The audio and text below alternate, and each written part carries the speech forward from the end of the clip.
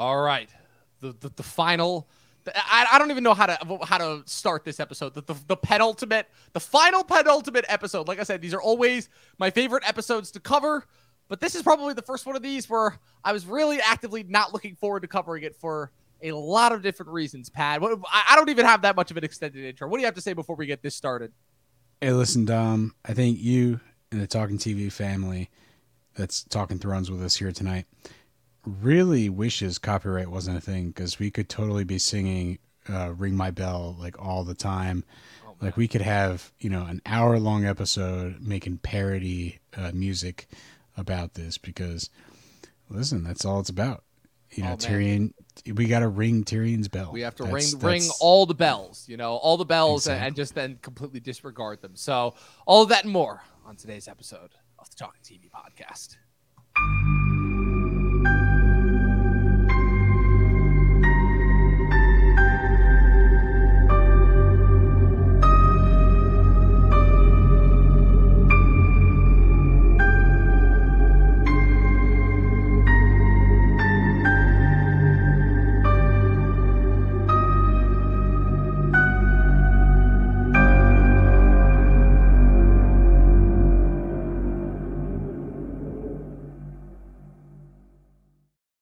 Oh, man, I'm already shocked going into this episode. I'm already getting my terminology confused. I said this is an episode of the Talkin TV podcast, and it's Talkin Thrones. People, this is our penultimate episode. This is the second to last ever episode of Talkin Thrones. Very similar to how this was the second to last episode of Game of Thrones. So like I said, bouncing off of last week's very hamstrung and ham-fisted and kind of moshed together in a big like ball of Play-Doh episode. Dom, I have a question, because, I was watching the intro, and at least for the video graphic that we have, for when we were basically doing this to YouTube. It says winter is coming, but I haven't seen a frame of winter since. Winter's kind of come and gone. It's a long night. It really was. Yeah, everything is just super sunny here. I feel like, the Night King controlled the weather. Is there now only three seasons? Three seasons of Westeros? I don't know. It was kind of weird. It's like, because, we can assume that there have been other winters before, but those were all while the Night King was a thing, because we can assume that he's just been, it's just one of those things that just constantly makes me think about, like, everything because the Night King has been around for thousands of years since the first men, but it constantly makes me think of, like, oh, man, as far as the timeline of events, before the Targaryens got to Westeros, it's like, what was the Night King doing when he was just sitting there? Like, what was it just he knew he couldn't figure out a way to get through the wall? Like, was that it, But maybe it was once he sensed that the dragons were coming back into the world, that's when he decided to make his move. Like, I don't know. It's I guess it's fall gives way to spring, which gives way to summer in the new Westeros. Like, things have changed now that we have offed the Night King. Listen, here we are. We're at the episode. This is the epic that pretty much ends the series, right? Yeah, as if the negative reactions weren't already apparent enough. Like I said, things were already starting to not go in the show's favor when by the time we got to this episode. Like I said, people had lost a lot of faith after, again, the darkness of the long night, and then Arya coming out of nowhere and killing the Night King. And they were like, okay, but we still have Cersei. So the Night King arc is resolved, but we still have Cersei. Okay, we'll see how this goes. Then in the last episode, we have them going from this really awesome, amazing funeral sequence, this really great kind of last hoorah that a lot of these characters are going to have together, to then just them falling over backwards as far as trying to make up for plot convenience after plot convenience in order to just, again, hamstring and thrust the characters into positions where they need to be going into this episode. And I think the thing that this episode has going against it the most is, I think, even more so than the long night. In fact, I would say much better than the long night. This episode is a fantastic hour of storytelling. Like, again, it is the thing that I have been dreading. Well, hour and a half, because, this is one of those extended episodes. Yeah, literally every episode since the long night has been, and you feel every minute of it, at least for the last 20 minutes, I'd say. The first hour, I'd say, goes by pretty smoothly. It's that last 20 minutes where I'm like, okay, what are we going to get? What are we going to get this over with? We get it. The dragon's going to destroy the city and all that. How many people do we need to see Arya try and fail to save? Like, come on, we get it. And then she just magically rides out on a white horse. Hey, listen, that white horse comes from a very specific movie universe, and we'll get to it when we I get have to the end. no idea which one. You're probably gonna have to. Yeah, it's a little tease. Stay tuned to the end of the episode, and The I'll point reveal being to you is, where I think that horse came from. the point being is that I had some very conflicted thoughts coming out of this episode because it was one of those things where I was still trying to process just what it was that I was watching. I've talked about the fact that I'm like, I feel like this episode came at like a really weird time in my life, mostly because I kind of ended up in the hospital for a strange reason, literally like a couple days after this episode aired. So I often like kind of always am gonna have that like kind of inherent PTSD in my mind as far as like just the visceral reaction that my body gave to watching this episode, because never before have I seen something that has left me so conflicted after watching, where I'm like, that was so breathtakingly amazing, invigorating. Like, you understood where it was going from start to finish. Like, it was really well set up. The action was amazingly well delivered. The acting was unbelievable, just as far as like kind of the characters, again, having to act with solely facial expressions and very few words. There's not a lot of dialogue in this episode. But on the flip side of that, just being like, how they just utterly betrayed almost every single character that we see. Almost every single character that we see whose primary arcs are resolved in this episode suffers a betrayal, a major character betrayal that just seemingly undoes years of development, where, again, Daenerys, again, goes full-on berserk after being set up for supposedly a couple of episodes, but really only just the last episode. What's it called? Tyrion finally proves that he is just knows nothing, ultimately. Jaime ultimately tries and fails to save the one thing that after that he had seemingly finally said goodbye to. Where do I go? The Hound. We finally get the Clegane Bowl, but at this point, like, what does it even matter? Like, who cares? Yeah, that should have happened in season 7. Them. Yeah, to say the least. What else? Yeah. Arya all of a sudden cares about saving people now, out of nowhere. Like, okay, like that's the thing, because we just need to give her something to do.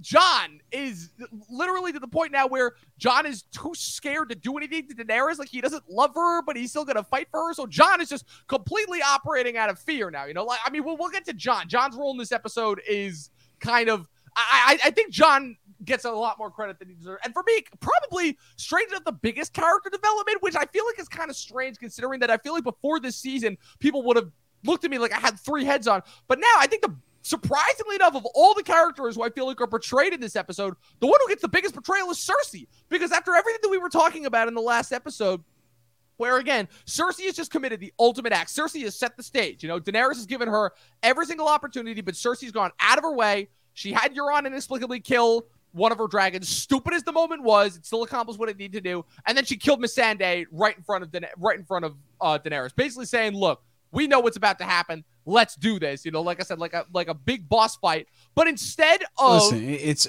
Cersei is like a video game character. She's like Dr. Wily waiting in his palace, watching as Mega Man goes through all the robots.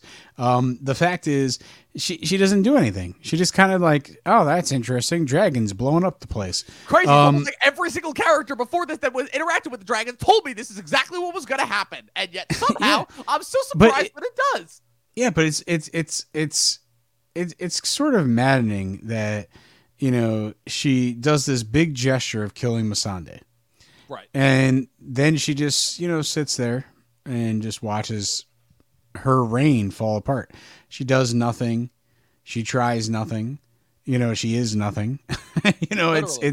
it's basically, it amazes me. Yeah. Like, why didn't she? And the saddest part is she doesn't even realize this herself. It has to be Qyburn that tells her. It's like, the fleet is on fire. All the javelins have been destroyed. There's literally all our soldiers are being butchered. There's nothing else the Golden Company's gone. There's nothing we can do here. We're literally done. And it's like, realizing that Cersei is finally now, again, it just completely undoes it, because on top of everything that you just said as far as her being useless, it's just the fact that it makes her just dumb in hindsight. Like, it really just makes her dumb. Like, the whole interest of why we were engaged in Cersei Lannister as a character, but was the fact that, again, she had done all these things in order to, again, create this wall between her and her family and the rest of the world. And then when that didn't work out, and then when the rest of the world got in and tore her down, she was able to use her intelligence and cunning to concoct this plan in order to essentially wipe all of her enemies out in one stroke and take the city by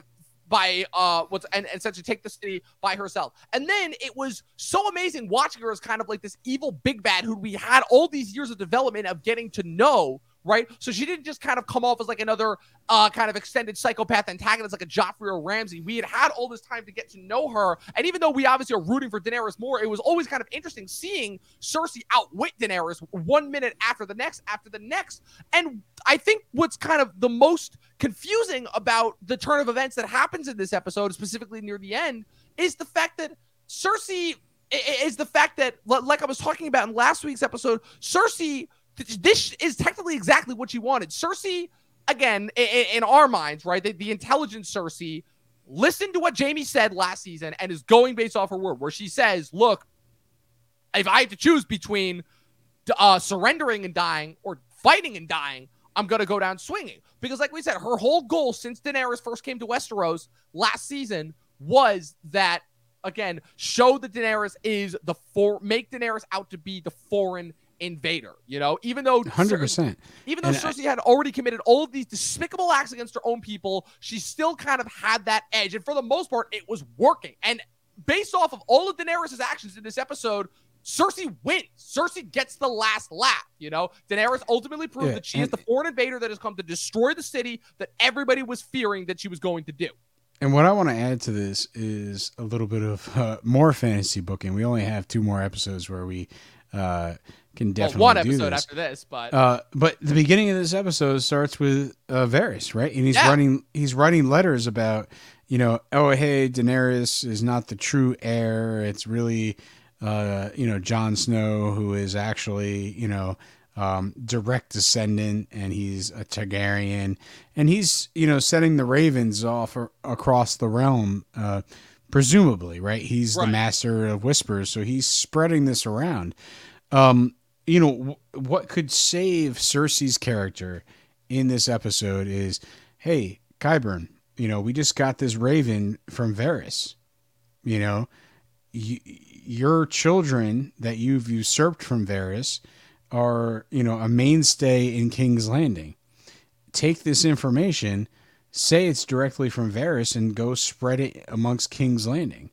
And then jump cut to, Daenerys kind of takes the city, and maybe she lands the dragon amongst the people, and the people sort of do what they did to Cersei and like shame her with all the rotting vegetables and all that stuff. And really just how despicable the people of King's Landing are is really what pushes her over the edge to really start burning it down. Because now you have Cersei as, taking an action in this episode. Yeah, she hears about Varys being murdered. She leverages that to like turn all of King's Landing against Daenerys. They're already against her, but they make them vicious. They make them want to pick up weapons and fight. They're not they've been weaponized. They're no longer just passive innocents. In Daenerys's eyes, they are a threat. And then you still sort of bounce the line of like her snapping versus her also legitimately thinking they're a threat. You didn't give us enough as an audience, I think, to warrant the whole like she's the Mad Queen thing. That's just speculation by I think some viewers. And what's even worse is it's one of those things where it's speculation by viewers that the writers then tried to co-opt and make it like, character motivation, where the characters are now trying to voice almost like what the viewers have been speculating about for years. And like, we always cheered for her because the people that she was killing in the past were evil, but she was still killing them. And it's like, no, that's not how that works. We were rooting for her because she was winning and triumphing against all of these very evil tyrants, who deserved everything that they got. You can't just turn that around all of a sudden and have this grand extravagant statement of, evil always will beget evil's sake. And tyrants can only ever be replaced by other tyrants, not without kind of building that. Because another thing, in order to bounce off your point, is that you're 100% right, where all of a sudden now we're expected to feel sympathy for the people of King's Landing, where they are purposely being herded into the city and used as a shield against Daenerys because Cersei is trying to use the innocence of the common people as a way, as a further test against Daenerys in order to see just how far she'll go. But it's almost like the show is trying to make the viewing audience forget that these are not exactly the most likable or savory people. These are the same group of people. This is the same city that started a riot back in season 2 that had to be calmed down and cajoled by the Tyrells and the massive amounts of grain that they were bringing into the city in seasons 3 and 4. Then openly mocked and revolted against Cersei in the streets when she was doing her walk of penance, and then did the same thing when Euron brought Yara and the Sand Snakes into the city not even a season ago. Like these are not like kind of the most springful, innocent, like kind of. They almost killed Joffrey, and they almost killed Joffrey. Assaulted Sansa. So like exactly. There's a lot of throughout the whole entire series that because of the struggle over power, King's Landing has devolved into a really wild lands of bad stuff. And the fact is, like, the battle between Cersei and Daenerys could have very well been like it's the two of them doing what's always been done, right? They're fighting over this place, but they're really just weaponizing and making the people terrible. And, when Jon Snow, I know we're jumping all over the place because this is a big battle type of episode, but Jon Snow is in the thick of it, right? He's a infantryman on the ground, and he sees not at all like he was in the Long Night again. Very symbolically, in the Long Night he was side by side with Daenerys, riding the dragons with her, and now again he's just another infantryman. But now he's witnessing the aftermath of what's happening, really, because of Daenerys. I'm just suggesting that you make Cersei just as responsible for the destruction of King's Landing by, doing something like that, where she weaponizes the people against Daenerys. It really harms her and affects her mentally. Kind of that's the breaking point. I guess I disagree with the fact that Missandei being murdered that Missandei and Rhaegal's only death breaking point. Are the only breaking point. Like there has to be more. Yeah. Like it has to be like it's. Yeah, because she goes down with the idea of destroying the city, right? She's destroying the boats.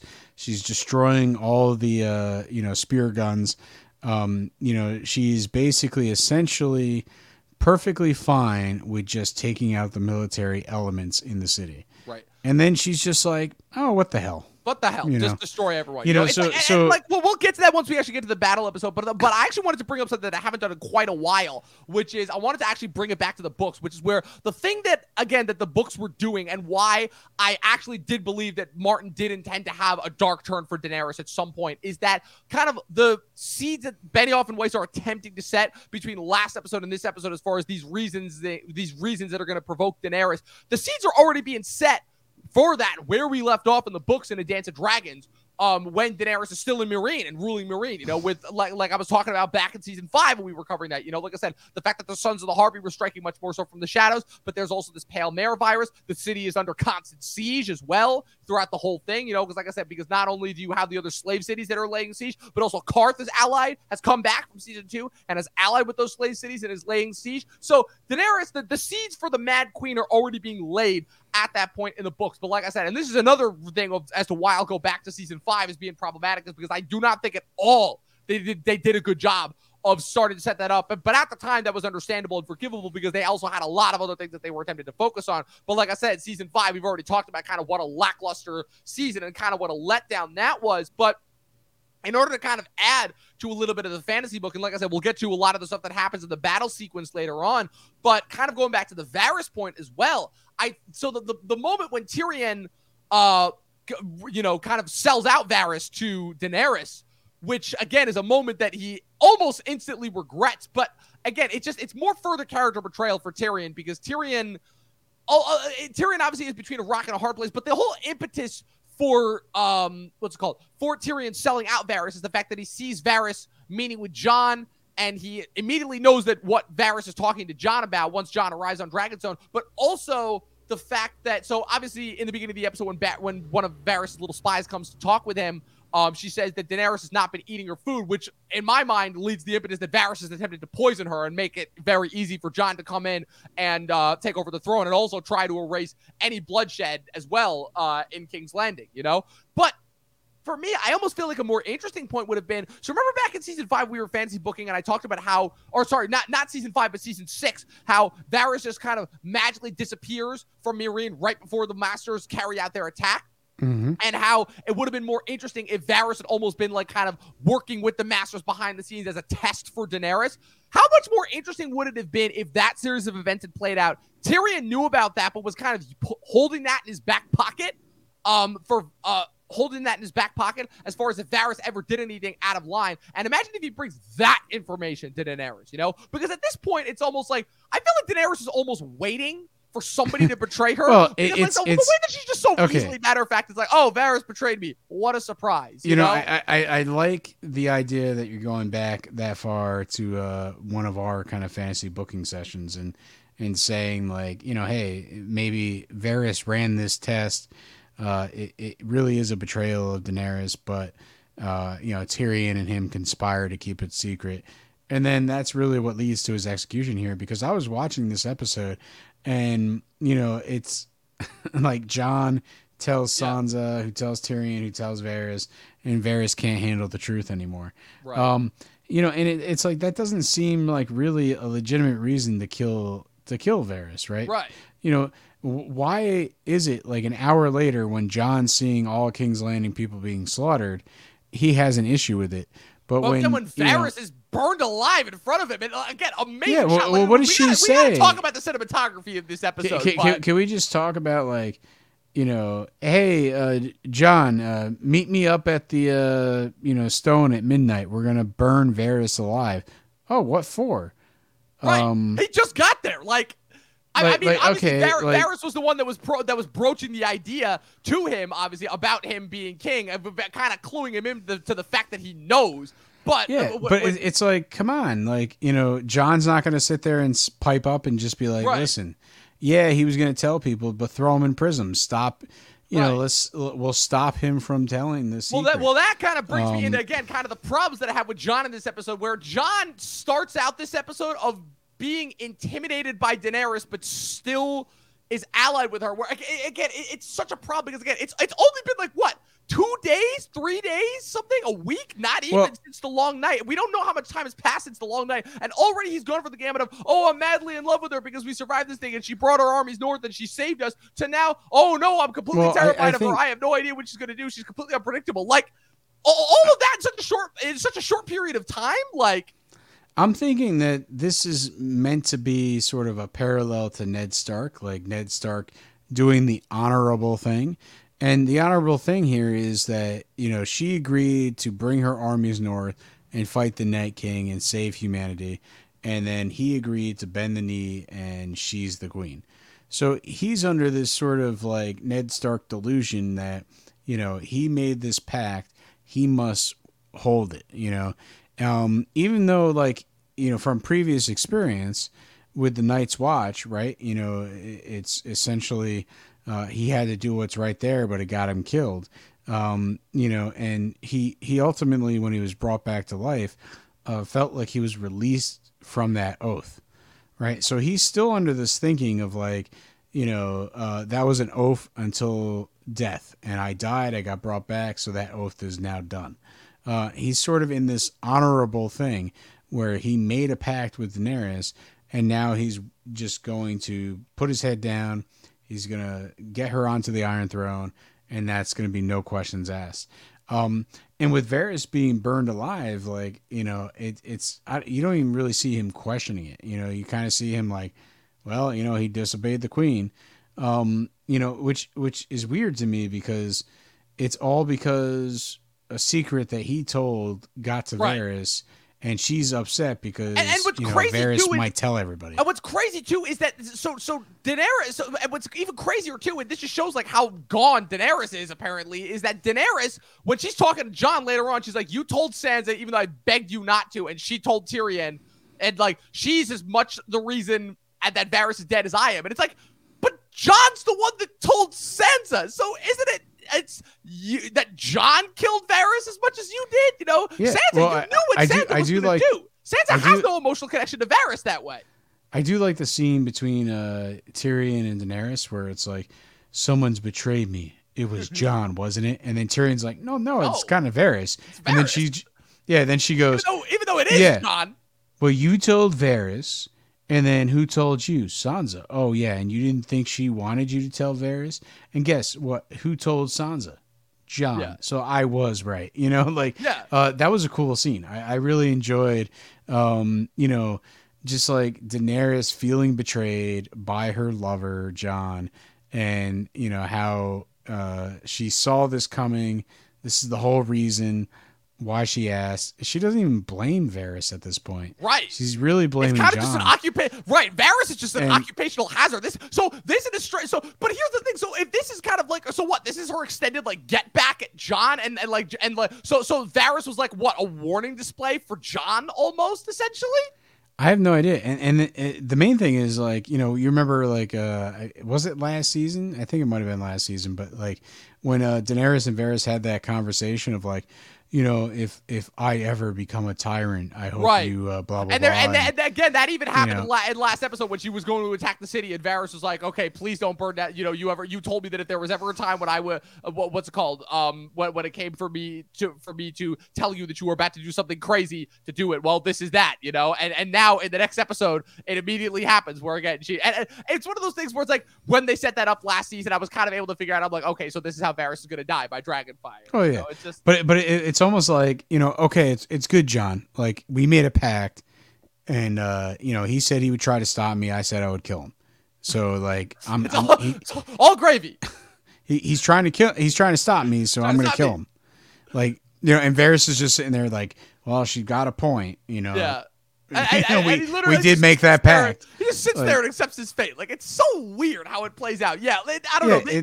I have so many problems because this episode in particular is trying to emulate so many previous instances, like you said, with Jon Snow really kind of taking on the Ned Stark honorable thing, even though he now is the perpetrator of all these events as opposed to Ned, who was kind of just reacting to this series of events that was happening. You have the assault on King's Landing, which is very, very much so meant to emulate the original when the Lannisters were taking the city, and ultimately betrayed Aerys Targaryen.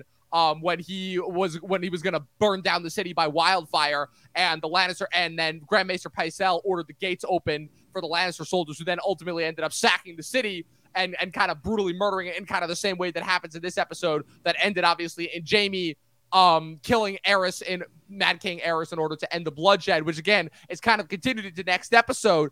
So there's a lot of that, but I think the biggest thing that's missing is that all of those, again, played out like events that happened for a reason. And here it's building off a series of events that feel rushed, that feel like half-assed, that don't feel like well built to or well earned. Like the whole thing that was so amazing kind of about the Lannister twist and kind of Jaime's thing is a twofold thing. One, the fact that Tywin, being the strategic genius that he was able to foresee that Robert and Ned were winning the war ultimately. I don't remember after the Battle of the Trident and Robert killing Rhaegar. So that ultimately led to Tywin kind of pulling the Walder Frey decision and kind of picking the winner at the last minute. And then as for Jaime killing Aerys in order to end the war, not only was that self-preservation because Aerys had ordered him to kill Tywin, but also because of the wildfire and everything. And he knew that killing Aerys would ultimately spare what was left of the city and what was left of, obviously, at the time, his family. But here it's like I said, it's the fact that Daenerys, oh no, her dragon died. Oh no, her closest advisor died. Oh no, she was betrayed by her lover. And so now everyone is going to die just out of nowhere. It's like, it doesn't really... It's like, I'm not opposed to, like, I like the start of this episode, right? It's like, a great start. You sort of reveal Varys as like betraying her, and she's gonna make, she makes a choice, and Tyrion has a tough time with it. Jon, I have no idea. Like, he kind of seems to be going along with it. Whatever. We don't really get an emotion. I don't really remember a emotional response. He's kind of just there, but Tyrion has the whole thing where he like grabs his arm and right. and pats him, slaps him on the buttocks. Like, you had a good run, kid. So the main thing is, there was emotional connection between the two of them. Whereas like Jon doesn't even look at Varys, look at Daenerys and be like, man, this is awkward. Man, this is weird. Yeah, so he's kind of along for the ride as far as I remember. But like the main thing is, I don't mind the whole idea that Daenerys is like cleaning up her ranks. You know, this is like that something that is seen as a betrayal on the eve of war, is a great opening to this, right? You know, and um, it's also like she's like eliminating the sort of like tethers that are keeping her grounded. Right. You know, basically, she's hanging out with Grey Worm in this episode, and Right. it's like, The last of her uh, Essos advisors, who is almost yeah, she's almost kind of purposefully hanging out with him, knowing that he is the only one besides her that probably wants to kill every single person in that city more than her, because obviously because of his emotional attachment to Miss Sand. I think and I think like I that's said, really what helps this episode is yeah. because Grey she Worm's got the has best arc of the last couple of episodes. It's kind of nuts, yeah, honestly. but she has essentially like the slave collar that Missandei kept, you know, for some reason, and you know, now that she's dead, it's like this is one of her valuable possessions. It means she was free, and Grey Worm just grabs it and throws it in the fire, and you know, it's like she's gone, you know, like, and you know, he's basically saying in that action, she's gone. You know, we got to stop reminiscing and we got to go out there and get revenge. You know what I mean? There's like this subtle subtext to like his action. And then it's interrupted, right? I forgot who walks in the room to tell him it's like John, time to go. that's when John walks in, and that's when Gotcha, they have the moment gotcha. where that's where they have the moment where he like she tries to kiss him. You know, she's talking about it's like, oh, nobody loves me here. You know, everybody Yeah. fears me, and then she tries to kiss John. John pulls away, and she's like, okay, fine, so let it be fear. And Yeah. So this is whole scene where it's like, you know, she's like, you know, really falling into the same emotional spear that Grey Worm's in. And really, yeah, it's kind of an us versus them mentality. And so I like the start of this episode in terms of, you know, what's going on. There's tension amongst the ranks. She's, you know, really consolidating, like, you know, her power, are like, you know, essentially she's consolidating by getting rid of a couple people so that she can justify what she's about to do. You know, and it's almost like, is this whole thing in this episode premeditated, or did it kind of come up as a whim? Because definitely it seems premeditated. Like at this point, she's so distraught about everything that she's lost personally since coming to Westeros that she just wants to burn it down. yes, absolutely. And so, with that being said, let's get to it, the actual battle itself. So, obviously, like I said, first you have Tyrion freeing Jaime after he's been captured. What's called, you know, he enlists Davos' help. He's like, look, Davos was able to get a boat down there, get into the castle, get Cersei out of there, get to Pentos, start a new life. You know, Yeah, you know that but this ring the battle's bells. gonna Ring the bells. Okay, so you gotta ring the bells. So Everyone's gotta ring the bells. So that's my question. So he is like essentially begging Oh my Daenerys. He is begging Daenerys at this point. He's like, please, it's like at the very least, the common people do not deserve to suffer. You know, again, your whole thing, spiel. I'm surprised he didn't bring up the wheel. You know, he's like, your whole thing since you have been getting here is breaking the wheel. If you kill the people, you are just another brutal tyrant. I'm surprised that he's not using that rhetoric at this point. But so my question is, do you think that she ever had any intention of asking him to do that? Like, because, I mean, I'm assuming because the whole thing is that they were probably expecting to win the battle before the bells even got rung. So his whole thing is, you know, if the bells are rung, then the battle is done. The Lannisters have surrendered. You know, we can take the city by peace. Nobody else has to die. Do you think she ever had any intention of actually doing that? Of actually no, I don't think so. And I just think the obsessive amount of times, like, remember when he's standing outside and the walls of King's Landing, and it's John and I believe it was Grey Worm as well. And he's just, John, Grey Worm, Davos, they're all standing there. Like when she busts through the wall and destroys the Golden Army in one fell swoop. Yeah, exactly. But he's like, if you hear the bells, guys, like, just stop it. And he's promoting this to everybody and anyone that will listen. You know, even if they don't want to. You know, Tyrion is really beside himself because he knows what tragedy he's trying to avoid. And he's kind of powerless to do anything about it. You know, it's going to happen. And I think he's in denial. for the whole It wouldn't episode. surprise me, honestly. It's the only thing that makes sense about his character is the fact that he is in denial. It's the fact that he let Varys die, knowing exactly what Daenerys was going to do, and he deluded himself into thinking that Daenerys was actually going to not burn the city to a crisp. So I 100% buy into that. And so I mean, so we get to the. What's the last thing that Varys said to him is like, I hope I'm wrong. And it's like, dude, like, I'm about to watch you get burned alive, and I know you're right. I know you're right. Like, come you know on, what I mean? again, like, Tyrion's unwilling to do anything about it's it. Almost Tyrion has realized, oh, wow, I've been a moron for these last couple of years, and now I'm just in denial. And now I'm just trying to think, oh, yeah, I've made all of the right decisions here, even though, again, like I said, it was ultimately the writing that betrayed Tyrion. Well, listen, this thread makes total sense because, Tyrion and Varys are kind of the advisors that are supposed to basically steer Daenerys in a certain direction.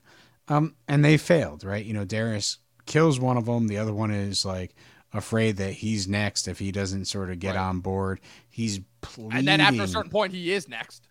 Yeah, he's pleading about the bells. And literally, everyone has talked to Jon, and it's like, yo, Jon, just be on the up and up. You're the only one that can stop this. And he's just like, no. The honorable thing. So my queen.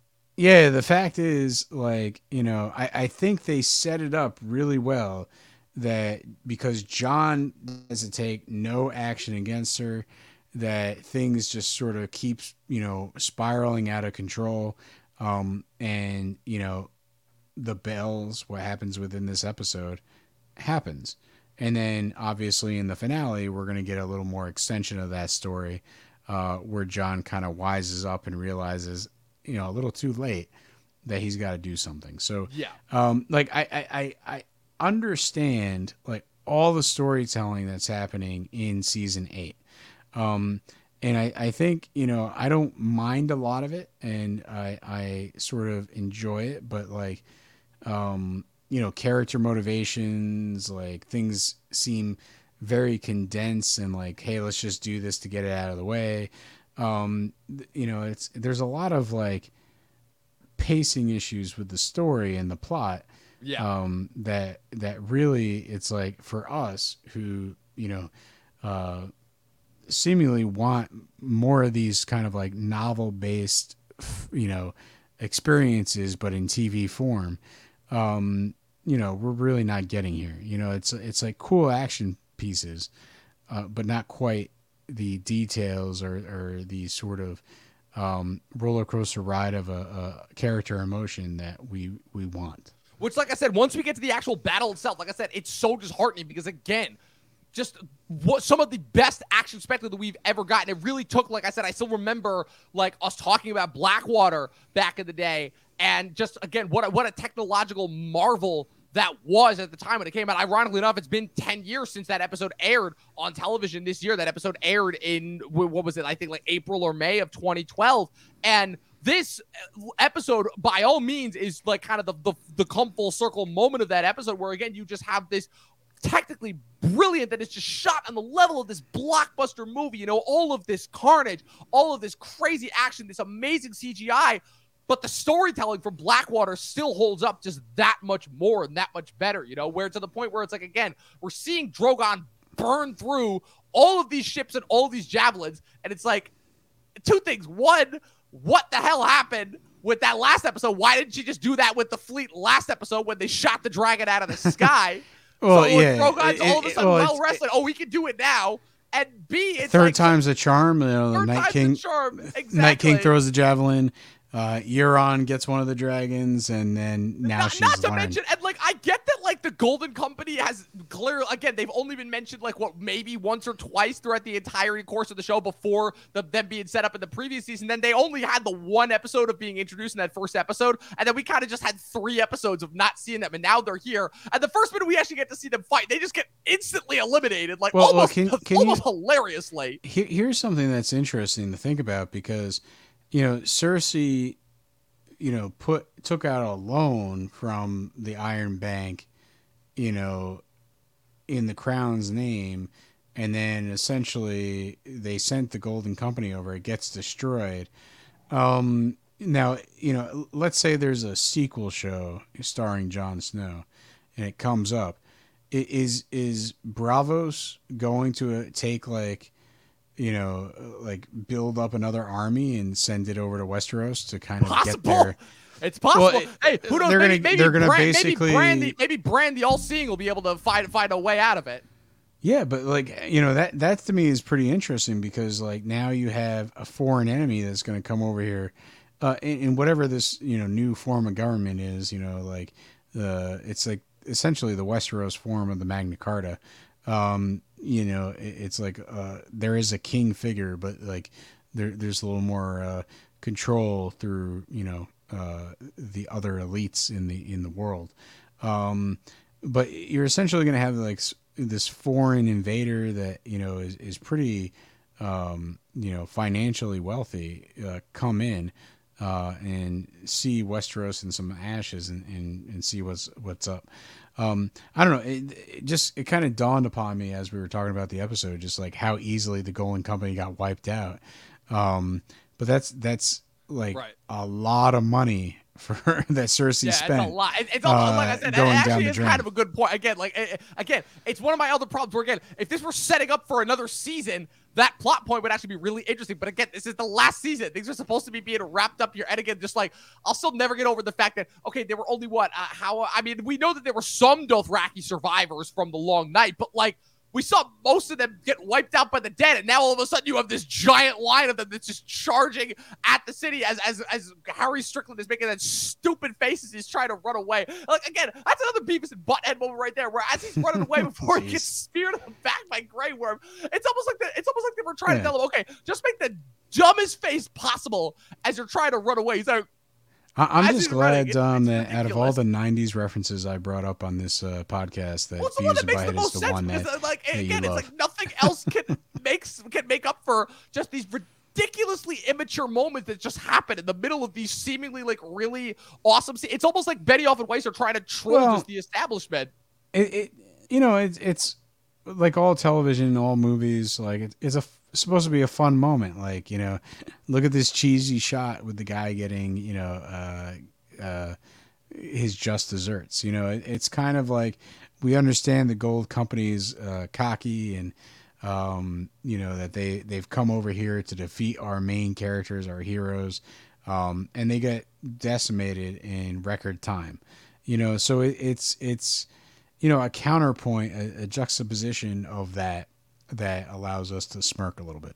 Yeah, for sure. So, like I said, we pretty much talked about the rest of the episode. We know how it goes, all the problems that kind of come with it. But like I said, they take the city very, very easily, like almost with no problem. Actually, again, it's a constant point that's brought up where in the last episode, Sansa was all like, "Oh, the Northmen, they're tired, they need to recover," and then they take the city with literally no problem. And it's like, wow, those Northerners are not at all tired. No, again, I find it interesting where kind of even though Daenerys was moaning about how the rest of Westeros doesn't love her or respect her like the Northerners clearly do, and they are clearly like ready for blood because they are just ready to dive tackle and kill as many of the King's Landing as they can. Probably a combination of, again, just being battle crazed and also like having this built up years of resentment towards the Lannisters for the amount of dishonor and crap that they took from them, and now they finally have their chance to pay it back and forward. But they take the city, the bells are rung. Daenerys is like, fuck it. Cersei doesn't get to win that easily. Things break loose. She has the dragon take off. Grey Worm throws the spear. It turns from a battle into just a slaughter fest. And I will say that like this is the most probably effective stretch of the episode where it just turns into an absolute like carnage fest. And I think they do a really, really great job of just kind of playing up kind of the insanity that comes from this type of battle when it becomes very one-sided. Like I said, it's the thing that I think what made Sapochnik's direction of Battle of the Bastards so effective, and I think he applies that really well here. But let's get to the last third of the episode and about how basically we essentially leave our main characters behind and don't really spend that much time with them. Like Jon, the rest of what Jon does in this episode is just kind of staring around and trying to stop his men from killing random citizens and all that. Yeah, like, I think Jon's story in this episode ends with like him in the middle of the carnage. Essentially that scene where it's like Grey Worm, and him, the Northmen and the, Grey Worm's The troops, Unsullied, yeah. the Unsullied. They're kind of staring down some Lannisters who have thrown down their swords. And then, when Daenerys kind of starts popping off and burning people alive, the Unsullied move forward and start getting revenge. This is where that connection of like anger over Masande comes in. And Jon is like, what the hell are you guys doing? These are unarmed guys. They've surrendered. They just, he's only defending himself at that point, and he's trying to like pull his men back. He's not having them engage, and so he's trying to control the situation with a degree of honor, but realizes that they are foreign invaders, and he's kind of helped lead them into the capital city, and destroy the world that he's a part of. So, like, I think he was kind of blinded by the whole Lannister Stark thing, and the Night King and all this, like how big the scope of events got, that he really forgot that, Daenerys, is a dangerous character and needs, maybe a little bit of a check on her power. And this is the stuff that he must be contemplating while he's on there on the ground seeing like women and children be burned alive. Hey, listen, his role of the episode is like, let's retreat, let's get out of here. This is not who we are. And it's going to basically, it's left as a cliffhanger for him what's going to happen in the final episode. Right, and it would have been one thing if I think that point right there would have been a really, really great spot to end. And I think it wouldn't have made up for all the faults of this episode, but it definitely would have, I think, made I think, a even better setup for the finale than it already was. As it was, we were already waiting to see like what was going to happen in the finale just based off that. But with I kind of like everything that comes afterwards. I know it's like it kind of is. Well, the problem is we have to spend another 20 minutes just watching people just get brutally murdered in the city, which, again, is just not fun. And on top of that, we have to watch... Well, there's that stuff, but, there's the, the Jaime and Euron fight. The Jaime Euron fight, which is fun. It's entertaining. Man. That's a good ending to their arc. And Euron is great because he stabs Jaime in the side, and ultimately, Jaime comes back and hits that golden arm into his throat, and he basically stabs Euron in the chest, and Euron's just like, well, I got you too, Kingslayer. And he dies knowing that he's the man who killed Jaime Lannister. And Jaime runs away.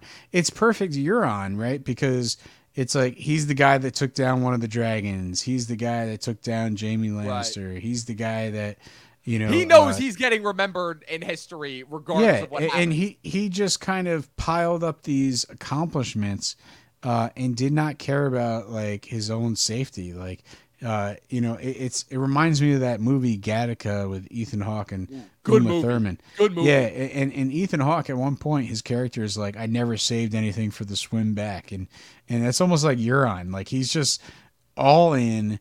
He's gonna be crazy. He's gonna try to accomplish these crazy things, and any given attempt is gonna lead to his death. And he cheats death all the time. But he never leaves anything for the swim back. He is just who he is. And he relishes in his death the fact that he's, cut up Jaime so much that there's no way he can survive. That he's the one that took down the great Kingslayer.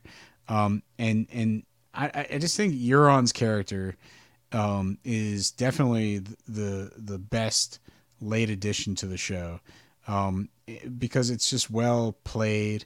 And it just offers interesting moments. So I really love that moment. I think the moment where Arya and the Hound go into the thing and the Hound... That is a great moment. I will say that, even though the game ball is out of place there, like I said, there are some great moments that happen. The last moment between Arya and the Hound, I think, is a fantastic final moment. It's a great cap-off to their arc and everything they've been through together. Well, it's kind of like, do you want to end up with me, a man so destroyed by what happened to him as a child that he's walking into a tower to certain death? It's like, you go in there with me, you're going to die. Like, let your stuff go and walk out of here. I think that's a great arc because she decides to walk out. She thanks him, like, thank you for your insight. And the rest of the episode, she doesn't really have that great of a time getting out. Right. It's she almost died because Multiple times. yeah, and the fact is, it would have been certain if she went and continued into the Red Keep. But like just him sort of putting things into perspective and telling her like you still have time to get out barely saved her life. Yes, 100%. And those are good points. I will say that is that even though, like I said, that all the problems with the Clegane Bowl aside and everything, like I said, the arcs are well placed. The moments are good, but Listen, man, the Clegane Bowl, like it was almost like they were just like, man, we need to get this in the show before it ended. You know, it's literally the second to last episode. The thing that I couldn't take was that when they finally got the Mountain's helmet off. He just looked like a mutated Super Varus to me. You know what I mean? So like, he looked like, I'm just realizing this now. He looked like something that the Ninja Turtles would have fought in one of the '90s Ninja Turtles. No. That's what I'm thinking. Like, Secret of the Ooze, right? That's the second Turtles movie. Ooze, yeah. Yeah. So it's Super Varus. It's almost like he had the ooze splashed on him, and then he became you think they did the that Mountain. on purpose? Made him look like that on purpose? I don't know, because I think it has to do with the fact that he's bald and he's zombified and he's kind of jacked. He does look a lot like Varys, and you know, for some reason I appreciated the Clegane Bowl a little more because you know you had Varys get murdered in the beginning of the episode, and then here I am just like, you know, oh my god, this for no other reason other than he just happens to look like Varys. Yeah, and, no, and now you're it's like he's super Varys, you know, and he's basically can't be killed. You know, I don't know. It's really funny to me. You know, I don't know. It's for some reason I can't get over it. But the fight is actually, I think it was better than I remember. Like, the fact that it's like, yeah, I'll admit, I've never hated the Clegane Bowl fight. I thought it. I think it's in the wrong spot, but I think the fight's fine. But it does work. The fight is effective. So it's really, just like, fun. Like it's just like this super zombie versus this, you know, broken man. Again, an unstoppable force meets an immovable object. Yeah. But this goes to the Hound's, you know, arc, right? You know, we had that episode, The Broken Man, and it's all about, you know, is the Hound broken or not? And he chooses not to be broken. And, you know, but at the end of the day, here he is going into the Red Keep to face his brother.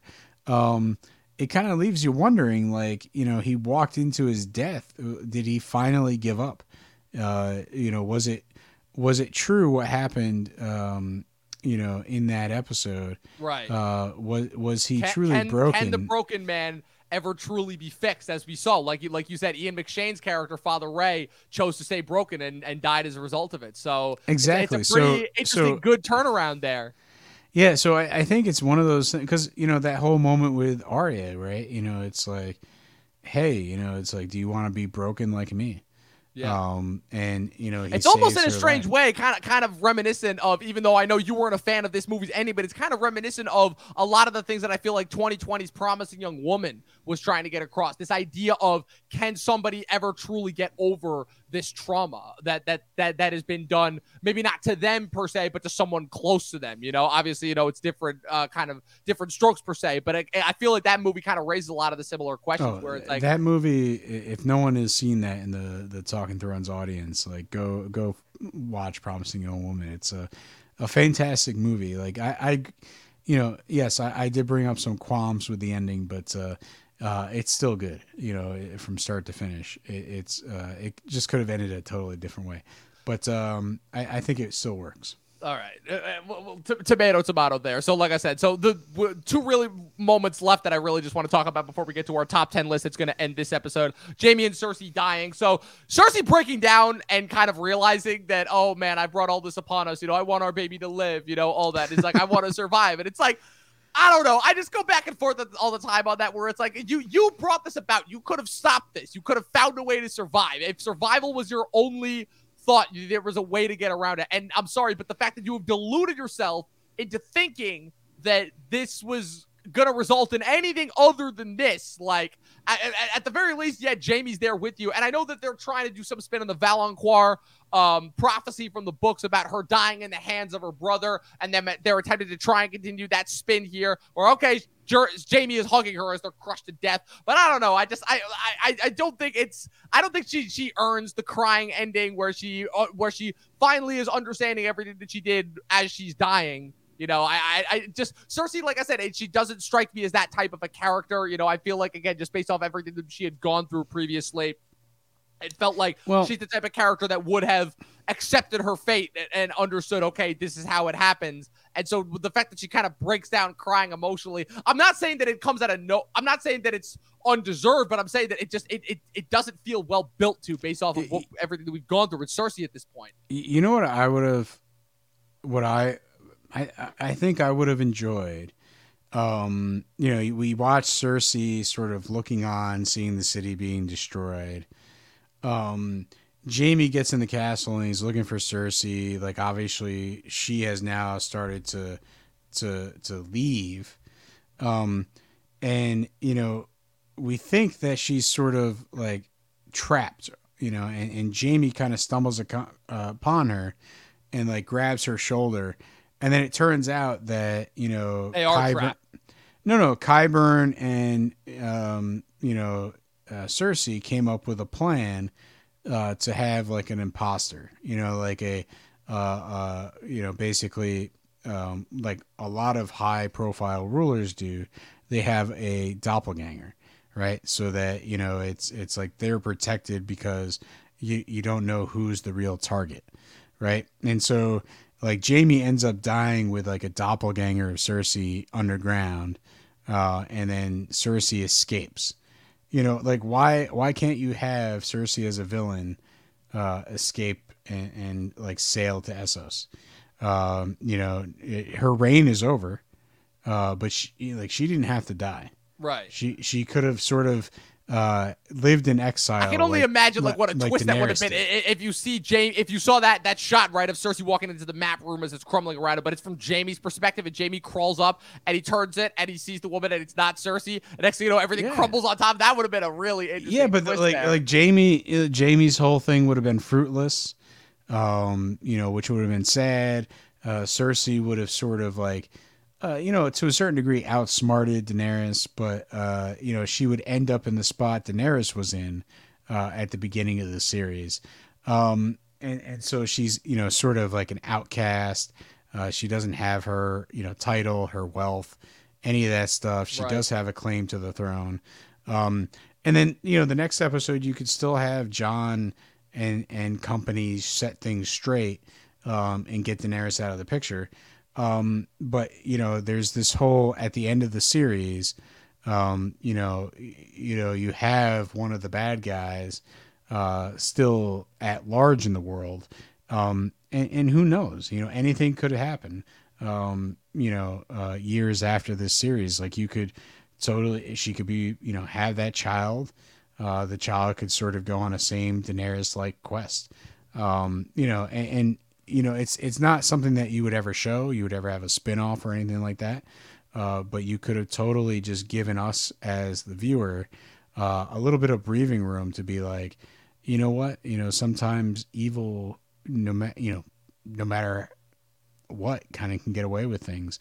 And you know, Cersei could have gotten away with, which again, I feel like would have built Landing. into the kind of the point that Benioff and Weiss are trying to get across with these last couple episodes, which is kind of no matter what happens, no matter who try, like it's almost kind of fascinating how they almost kind of unexpectedly stumble upon this thing of where it's like, okay, we're gonna finally see this like triumphant arc complete, and then at the end of the day, it kind of just essentially resets it as just more of the same, and like kind of essentially the cycle continues, or the cycle of monotony kind of just continues, almost kind of like this really kind of interesting commentary, but almost by accident that they stumble upon it. It's really fascinating. One last thing in order to end this episode. Arya riding out on the horse and just like after she wakes up with the card, it's like, what is that supposed to be? Like, is that supposed to be like listen, I'll tell you exactly where that horse comes from. Where does it come from? Please enlighten me. So Dom, I don't know if you watch these movies, but Rob Zombie did a little reboot of Halloween. Oh my god! And in the second the Rob white Zombie, horse from Halloween too? Come on.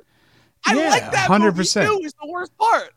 Yeah, the part where Michael Myers stares at his mother and the white horse. For some reason, they're like, I still have no idea what the purpose of that white horse was. yeah, I don't know. Like Michael Myers taps into the Force, and he sees his mother and a white horse, and Obi-Wan's there, and I guess Arya's there, and it's I don't know what is going on in that movie, but that's what the white horse reminds me of. Look, It's just, Rob Zombie's Halloween 2 is one of the most fun movie watching experiences I had in all of last dude. year. Well, I don't know about last year. This is the I old watched one. it last. Well, I know I watched. Oh, it you last watched year. it, yeah, I on the watched YouTube it for the channel. first time last year. The for reaction, the YouTube channel for the yeah. Halloween. Yeah, like I said, it's ridiculous. It makes no sense, but it's Rob Zombie, and I loved every single minute of it. Talkin TV did the whole reaction series. I remember that now. Yeah. But like the opening of Halloween 2, with that hospital sequence that pays homage to the original Halloween 2. Oh, that was so. I thought the whole movie was going to be 2 hours of that intensity. Yeah. And I was amped for it. And then it turns out it was a dream. But, I don't think it's a dream here. I think this is the white horse, realized in Westeros, just from the Rob Zombie movie. Yeah. So before we get out of here and before we do this next top 10 list, I just wanted to give a shout out to what I like to call some of the most ridiculously over the top deaths, because I mean this series has become known for its deaths, and kind of again the deaths on the show kind of evolved from these really heartbreaking, unexpected, like tragic emotional twists to just kind of be these really extravagant, ridiculous, over the top, nonsensical things. And I think this episode kind of takes again. I mean, don't get me wrong, we'll get to some more ridiculous, nonsensical looking shots that are only there to look good in the next episode. But so far, like I said, it's a four-way tie between Varys getting burned alive with Drogon's head slowly coming out of the shadows, and then him slowly opening his mouth, and you see the flame in there right before you see the perspective of Varys burning from everyone else around his corpse. Harry Strickland, whose entire army is eviscerated in one fell swoop when Drogon somehow like fire bombs the wall. I'm so confused as to how that sequence happened, where I thought that Drogon literally broke through the wall, but no, he just blows it up and it goes off like a bomb, and then he just flies overhead. And then Harry Strickland turns, tries to run away from the horde of Dothraki that's coming behind him in slow motion. They surpass him, and then he gets speared in the back by Grey Worm. That's two. What's it called? Qyburn, which we almost forgot. Qyburn. Oh man, yeah, I love that death because it's one of the silliest things I've ever seen, where he tries to get Sir Gregor to protect Cersei, and Sir Gregor finally, out of nowhere, just shoves his head against a rock, crushes it, and chucks him forward. It's in terms of like they're just trying to kill people off as quickly as possible in this episode. But in terms of like what Qyburn deserved, that's the type of death he deserves. So like I'm kind of okay with it because the got the death that he deserved. Well, he was so smug, and then in everything, including creating Zombie Mountain. So like the fact that his own creation, which he couldn't possibly account for the fact that his brother would so enrage him that he would no longer be controllable. Controlled by his master. Like it's crazy. Like he kind of he bit it based on his own experiment because he was too smart for his own good. Exactly. And the last one, of course, like I said, it's a little bit of a tie. The Hound and the Mountain going out together, even though they're not twins. Where they beat each other to a pulp. The Mountain almost does to the Hound what he did to Oberyn, where he almost gouges out his eyes until the Hound stabs him in the face and is able to that get was him some stop. great makeup, right? Because the one eye... The one eye is, like I said, it's totally destroyed. And the other one was like this dark you can blood. Barely see before he charges forward, knocks him through the wall as the walls combust around them, and they both, you see the wide shot of them both falling into the giant flame explosion below. Like this episode gets the award for the most amount of over the top ridiculous deaths in one episode. The Hound was channeling his inner Rowan Reigns as he speared the Mountain out the tower. I'm surprised he didn't turn into like Cannonball from the X-Men and just like let his farts like propel him forward and attack the Mountain. That's a comic character I am not familiar with. But his powers have always been confusing to me, where he can essentially create these energy bursts that like send him shooting forward. But the way that it always looked in the comics, it always looked like he was farting and just propelling himself forward. So I think that's definitely geared towards some, how immature some young kids can get. That's what it sounds like to me.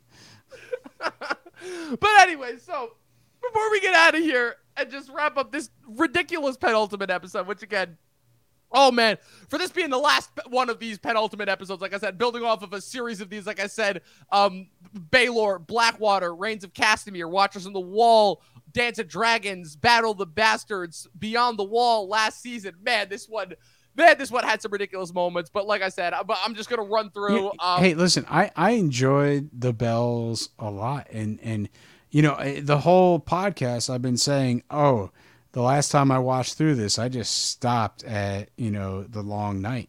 That was the end of the series for me. But it's like, okay, the story kind of tanks.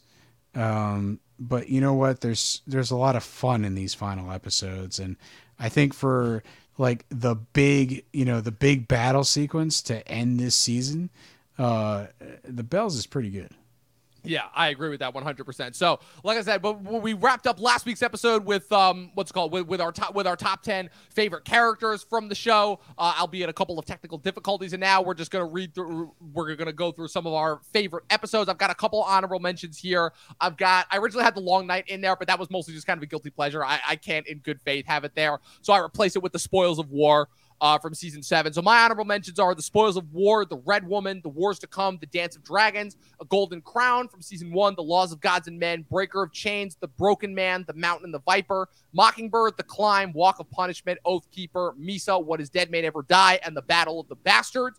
And then my top 10 favorite episodes of this show after having completed the show in its entirety for the second time, surprisingly enough. I've been through the show a couple times, but I never watched it through in its entirety, 1 through 8, until this rewatch that we did. And I can safely say that my 10 favorite episodes are, I'm not going to go to my reason. I'm just going to kind of give the description. So my number 10 is The Queen's Justice, or famously the episode last season where Jon met Daenerys and Cersei had that great sequence where she was torturing Ilaria. My number 9 is Baelor, the episode where poor Ned Stark lost his head way back in season 1. My number 8 is The Children, the finale of season 4, where Tyrion kills Tywin and Daenerys locks away the dragons in the crypts and Jon meets Stannis for the first time. My number 7 is Hardhome. No explanation needed there. My number 6 is The Lion and the Rose, where we saw Joffrey meet his demise at his own wedding. My number 5 is Blackwater, the first major battle sequence of the show. My number 4 is Kissed by Fire, the midpoint of season 3, which had Jon and Ygritte's steamy cave sex scene, as well as Jaime admitting to Brienne the reason for why he killed Mad King Aerys Targaryen, Beric Dondarrion's fight to the death with the Hound, along with a lot of other great scenes. My number 3 is The Reigns of Castamere, the Red Wedding. My number 2 is The Winds of Winter, the finale of season 6. And my number 1, my favorite episode of the show, still to this day, The Watchers on the Wall, the penultimate for season 4, where Jon lost Ygritte and the Night's Watch had to defend the wall against the Wildlings. That's still, to me, just one of the best episodes of the entire show.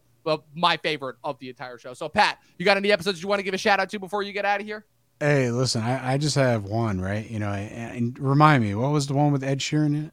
Oh my God. No, I'm joking. I swear to God. This is all you. It's I'm done with Ed Sheeran. For me, it's I don't know. It's really difficult. I just enjoyed the show. It's one of those things where well, I was just thinking of standout episodes, amongst the show. What are some of the moments some of the episodes that we really enjoy? If I was just gonna pick one of these episodes to just watch. But it's kind of I just I don't like putting things in lists because it's the whole idea of oh, this one's better than the other. That all that kind of nauseates me. It's there's a lot of good episodes. There are. It's a lot of good episodes. I had 20 honorable mentions. All the battle episodes. So you got, Blackwater. You got the Battle of the Bastards. You already mentioned Hardhome. Watchers on the Wall. The Watchers on the Wall. The Long Night, the Bells. Those are good episodes. I didn't tune into the Bells to see, this amazing arc of Daenerys snapping. I just tuned in because it's a fun action sequence. It's an hour and a half of just stuff happening. It's crazy. It's well produced. The story is kind of what we have issue with. But other than that, it's kind of a fun popcorn type episode. So there's a lot of episodes, and I don't want to just say oh, I loved all the action. But I did, it's whenever they did one of those action set pieces, they were enjoyable episodes. You have stuff like the Red Wedding. You have stuff like Joffrey's Wedding.